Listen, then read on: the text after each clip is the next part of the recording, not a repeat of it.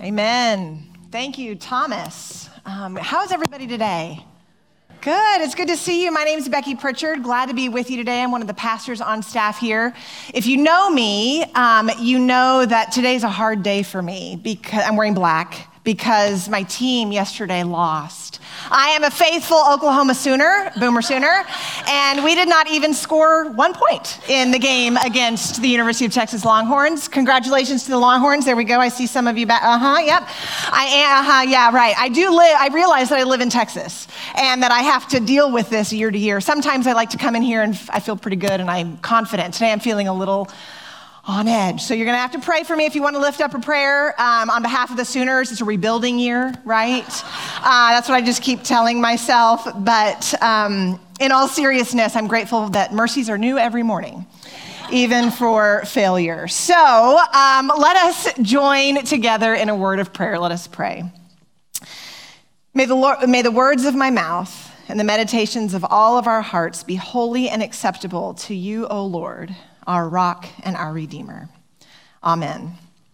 So we continue in our study of Acts. Was anyone here last week to hear our global missions partner, David Chakanarayan? I think that's right, yeah?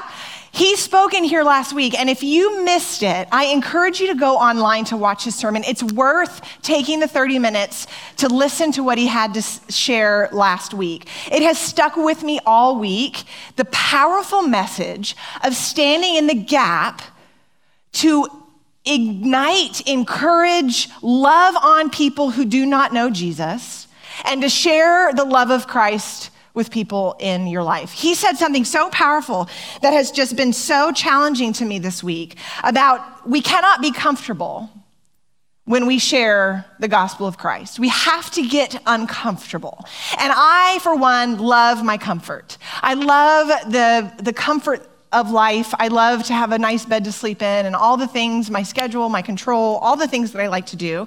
We cling to safety, we cling to comfort. But what does it look like for us as God's people to stand in the gap for people that do not yet know him, used by God for his glory to share and be witnesses to Jesus Christ? We've been talking this whole fall through the book of Acts about witness, all about seeing for ourselves who Jesus is, being able to share and proclaim the good news of Christ with people around us, not because God needs us, but because he wants to use us so that he might be glorified.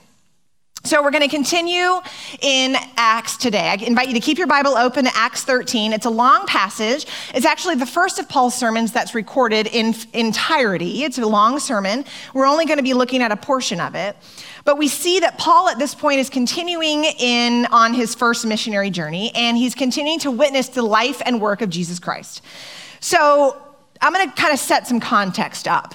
Part that we didn't read today, the part that leads into the passage that we read today, that they've been traveling around, Paul and Barnabas have been traveling around, witnessing to Jesus. And so far they have been witnessing to people that worship false idols and are not really Jewish God-fearing people, maybe are more magicians, people that are kind of wacky whack, and they have to sort of share about Jesus. And so their work has been cut out for them, and they've been empowered by the Holy Spirit to do this work, to share the good news, and they've been faithful to what God has called them to do.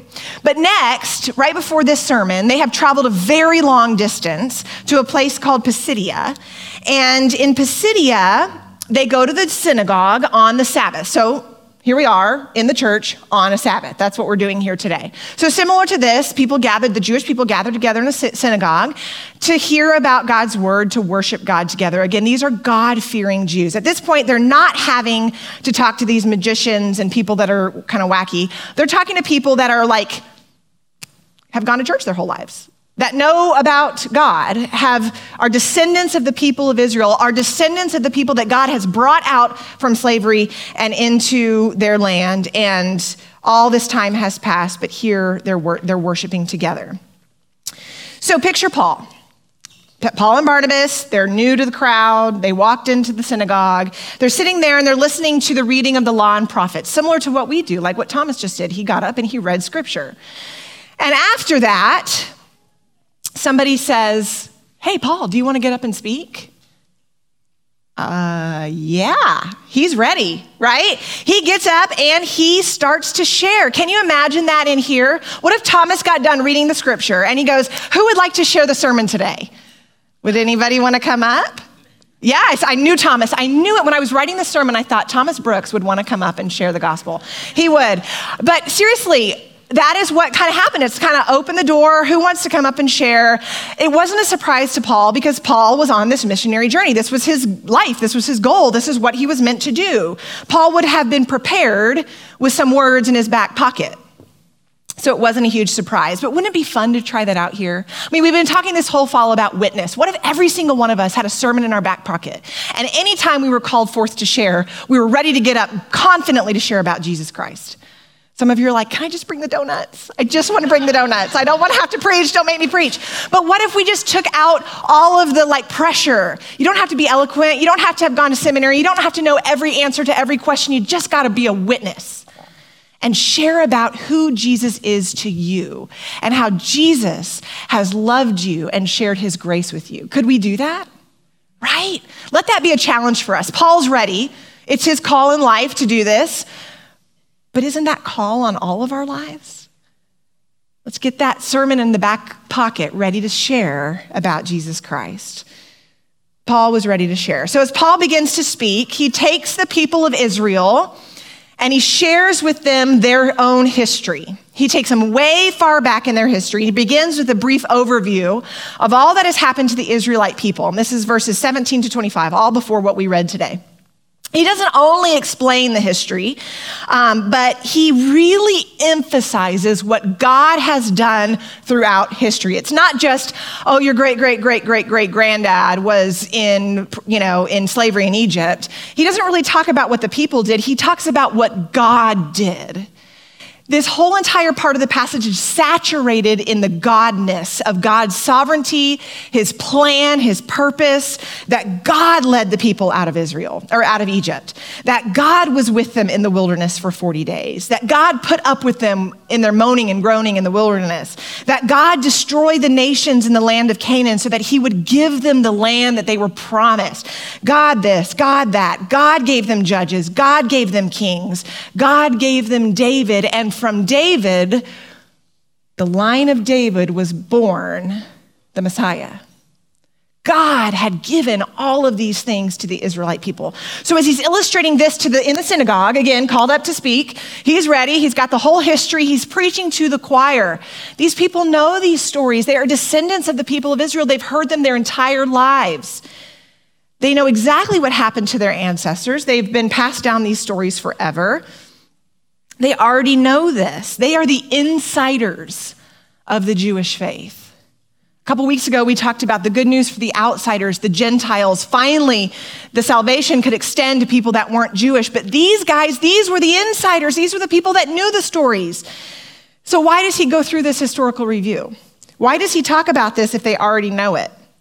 Well, as we begin in verse 26, we see he's leading up to share about the good news of Jesus Christ, how everything that's happened before now all points to Jesus Christ and Jesus' salvation for his people. They show God's intentional actions in the lives of his people, and that Jesus really did come, and that Jesus really was persecuted, that Jesus was convicted by his own people, and that he really did die, and that he really was resurrected from the dead. He's illustrating, he's a witness to what happened. And he needed to remind them of their past. Don't we sometimes need to be reminded? Our memory of the past is a little bit blurry. Sometimes we look back on our past experiences and we're like, oh, it wasn't that bad when I broke my femur. You know, I got through it, no big deal. But in the moment, we were like, that was the worst experience of our lives. But it's kind of like rose-colored glasses as we look back. Or opposite, we look back and it was like the worst experience ever, and we never got over it, and we can't stop thinking about it because it was horrible when maybe it wasn't as bad as we say. Right? Our memories are fuzzy. We need to be reminded of the truth.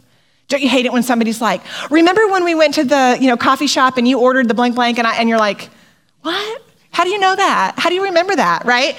And you're like, I don't believe it that way. But sometimes we need somebody to point us to the truth, to remind us of God's provision and the story of God's people that got us to where we are today. So he's reminding the people of the past. Our memories get fuzzy. They thought, as they remembered the story of their ancestors, that that's just normal life. God saves my family. They forgot that it's an extraordinary moment. That so much time had passed, they didn't experience it. They're the great-great-great-great-great-great-grandchildren of the people that were in Egypt, in the wilderness, and so on. And so for them, it's like, yeah, that happened, cool. But like, really, that happened. And so they needed to be reminded. We have to be reminded, too, of how faithful the Lord has been in our lives. When we look back on those very memorable times that are very tough, the seasons of life that are hardest for us, and we look back at God's grace on us in those seasons, we're reminded of the truth that God loves us. We need to be reminded. So in verse 26, Paul is talking about the message of salvation. He shares about how the people in Jerusalem didn't recognize this Messiah. They didn't listen. They didn't understand. They didn't know what he was there for. Even though the prophets had told them that he was coming, when he was there, they didn't remember. And they were turning to their lives of idolatry and sin. And so they condemned Jesus. And he was put to death on a cross and laid in a tomb. But look at verse 30. If we just go down to verse 30. But God, the best part of the scripture. If ever you're reading scripture and you see but God, take a stop and go, you try that with me? It's shocking that God has this much power and authority, but God raised him from the dead. You guys, we read these things and we just, yep.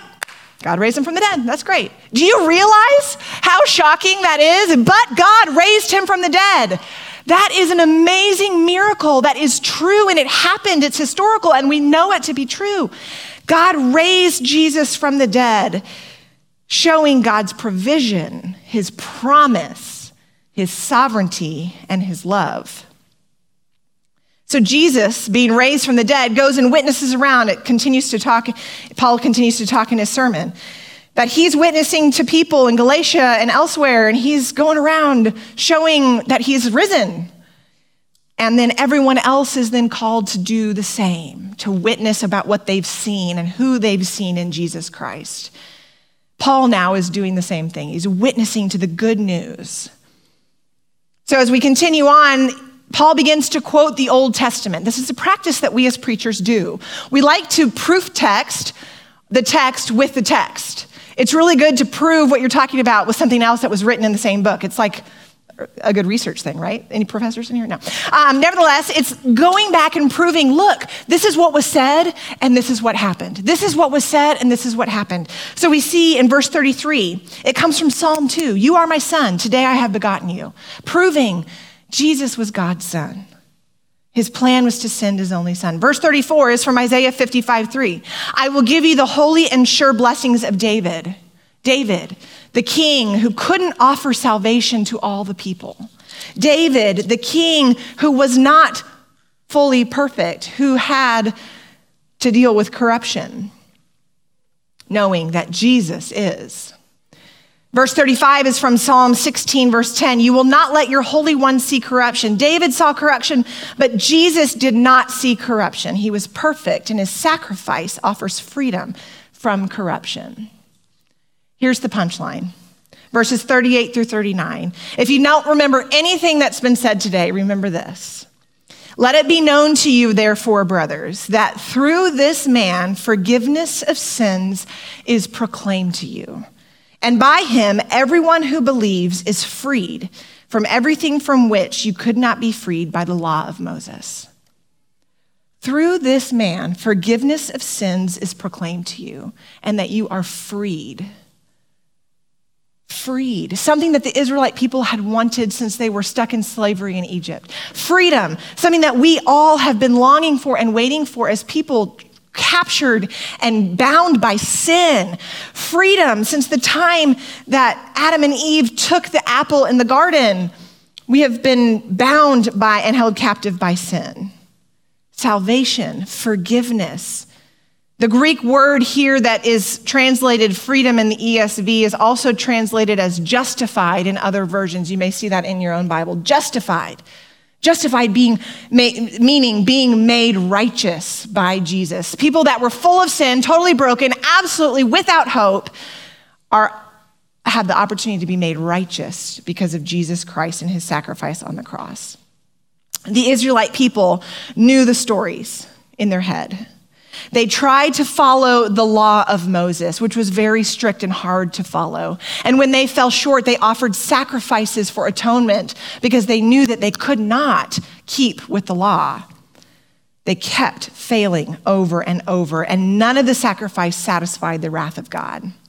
Not until Jesus Christ, the ultimate sacrifice. God's plan was for his son to die.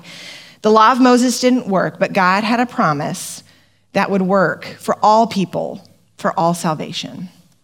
So these Jewish people are sitting there and they're listening to Paul. They're like, yeah, we know this. This is great. But all of a sudden their eyes start to begin opening. And they start to realize that this is bigger than what happened to their ancestors. This is something that's happening now in their lives. And this has results for the future. This is going to mean something for their kids and for their kids' kids. And their eyes start to open. The insiders, the one that knew all the stories, they felt like they didn't need to learn anything else because they knew it all. But as Paul speaks, they start to discover this idea of Jesus offering a freedom that maybe they didn't fully realize, a freedom that is totally life-changing. Paul helped them see that God was all over history, ushering in Jesus, promising Jesus. If you keep reading after the passage that we ended with today, you see that people were excited. People went and told everybody, and they all came to the synagogue the next week. The next week, the synagogue was almost completely full because everybody wanted to hear more about what Paul was saying here. They were excited. They wanted to share with their friends what they had heard. But as humans are, not long after that, they start to sort of criticize Paul, and they start to scoff at him. And so goes, they rebel against God. But the message was real. It hits home deeply for these Jewish people. And what about for us, right? We read over these things. That's why I asked you to gasp, because we forget how extraordinary our scripture is and how amazing God is in his love for us. We know the stories of scripture, many of us who grew up in the church. But has it infiltrated deep in our hearts? Have we seen the life-changing message of Jesus in our lives? Presbyterians are very proud of their intellectualism. We're very studied people. We love theology and biblical studies. We pride ourselves on the fact that we're people of the word, that we're studied, that we're very smart. Yay, you're smart. But seriously, we sometimes neglect that it's so much more than knowledge in our heads. It's so much more than just memorizing scripture. We do that so that it might take root in our hearts and be a foundation so much deeper than what we can do up here in our heads. What does it look like to know all about Jesus, but to not actually know Jesus? That's sort of my story. I grew up, many of you know, born to two Presbyterian pastors, so I'm smart. And I basically tell everybody, although I went to OU, so people are like, you're not smart. I basically tell people all the time that I was born in the pew of a Presbyterian church. I wasn't, but pretty much. And so I spent every Sunday in church growing up. I loved church. It was my favorite place to be. I looked forward to waking up and going to church. I wanted to get in my church clothes. And even as a youth group student, it was a safe place for me. I felt loved there. People knew me. I was kind of the pastor's kid, felt like a child of the church. Many of you here, my mom was a pastor here years ago, many of you were spiritual mothers and fathers to me growing up, and I felt very safe and loved in the church. Some of you don't have that experience. And church is not a safe place for you because of past something that's happened to you. But for me, church was a safe place. And in middle school and high school, I would choose to be at church rather than at anything else going on. Sports, I don't play sports, but anything else that could have been going on, I wanted to be at church. I had every youth director's name, and we didn't have cell phones, but if they had cell phones, I would have had their cell phone numbers in my phone. I called people all the time. I wanted my friends to come to church with me. I knew all the right answers. I had studied the stories of scripture. I mean, I could tell you anything. I had accepted Jesus into my heart at 7 years old here at First Pres when I took my first communion. Loved it. I got confirmed and baptized in the church, stood up, claiming my faith as my own in 8th grade, acknowledging that Jesus had done a work in me. So basically, I'm saying that my life is perfect. So the end. Nice to meet you. No, I'm kidding. Not at all, of course.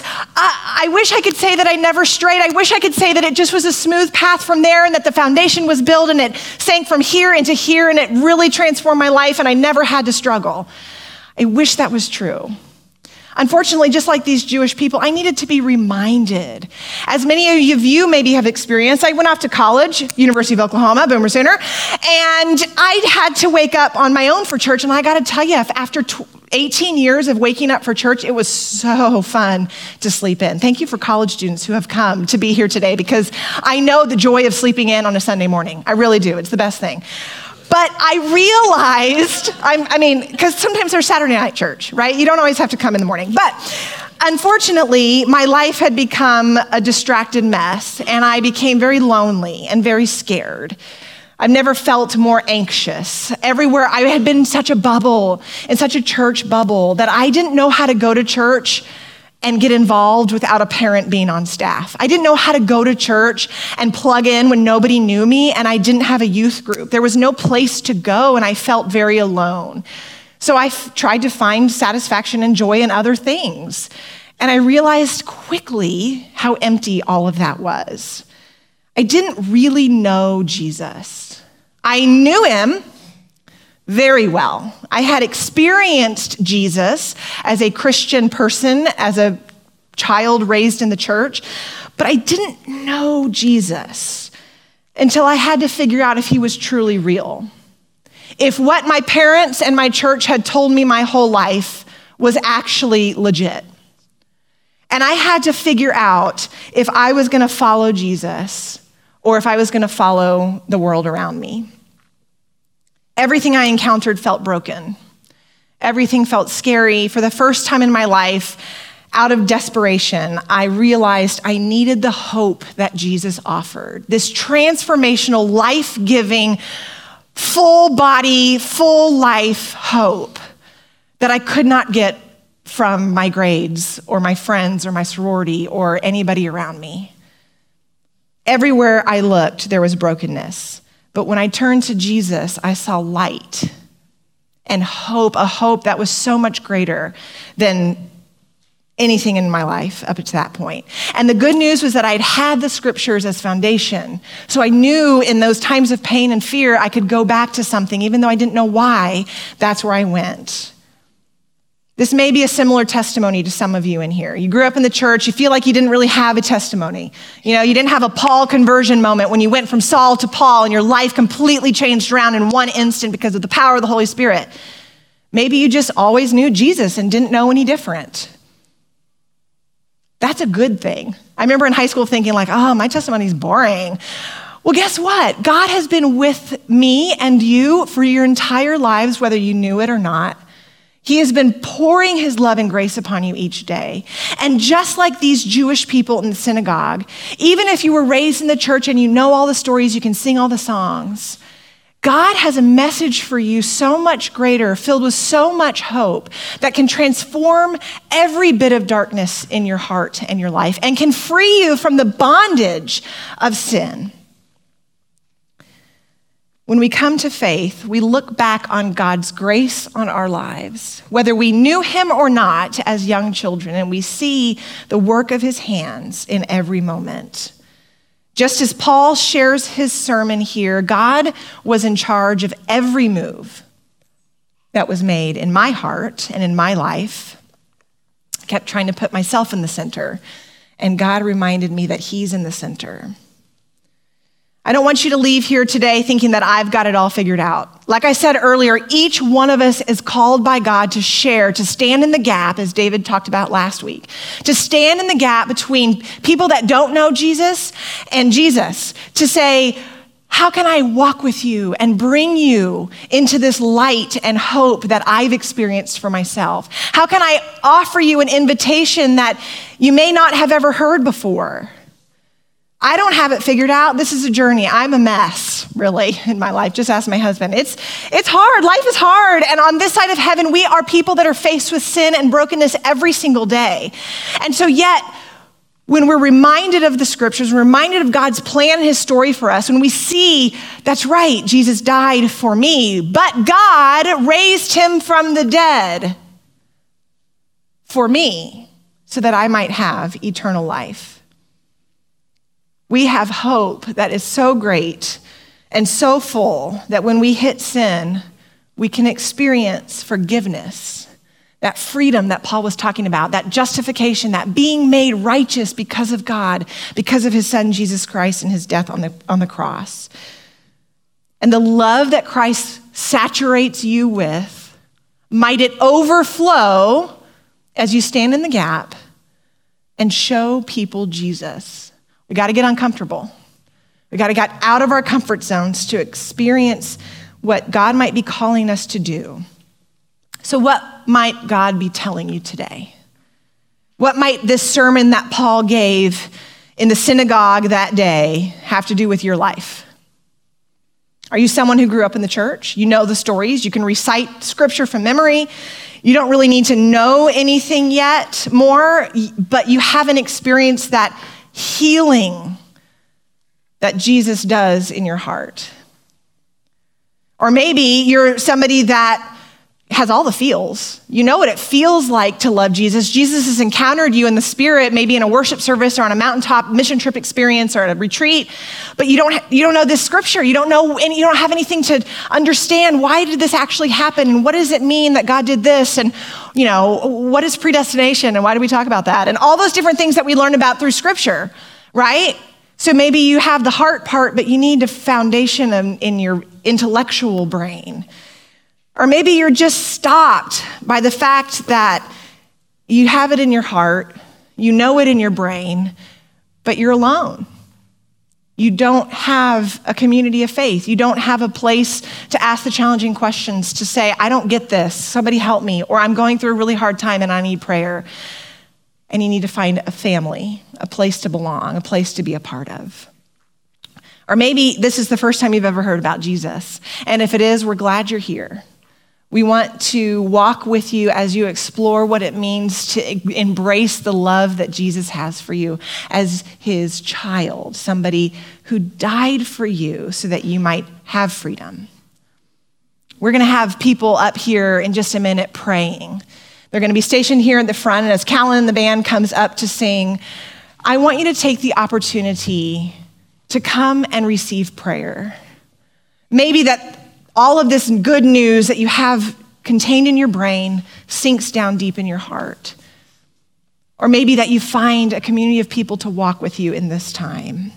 My prayer is that you will remember the mighty ways that God has worked in the lives of people, but in your life. And that you'll come face to face with your Savior by the power of the Spirit to bring you in, overwhelming you with his love and drawing you closer to your Creator. Let us pray. God, our Father, we thank you for your unending love for us through Jesus Christ, your Son. We see the work that you have done throughout Scripture, and we're reminded of the promises that you have kept. We're reminded that you are always with us, even when we feel lost and alone. God, in the darkness, there is light because of your Son, Jesus Christ. We often are the ones to condemn him. We're scared and we're lost and we're rebellious and we turn. Lord, we ask for your forgiveness. We long for freedom. We long for the good news that you promised. We long for light and hope. Help us, Lord, be bold when you call us to stand in the gap. Help us to have words that come out of only the Holy Spirit when we get scared to share about you. Make us uncomfortable as we encounter people who do not know you. And may we share as witnesses to what you've done in our lives, being ready to stand up and tell people about your Son. May these words sink deep into our hearts as we study Scripture together, and may the fellowship of one another be honoring and glorifying to you as we continue to worship together. In your Son's name we pray. Amen.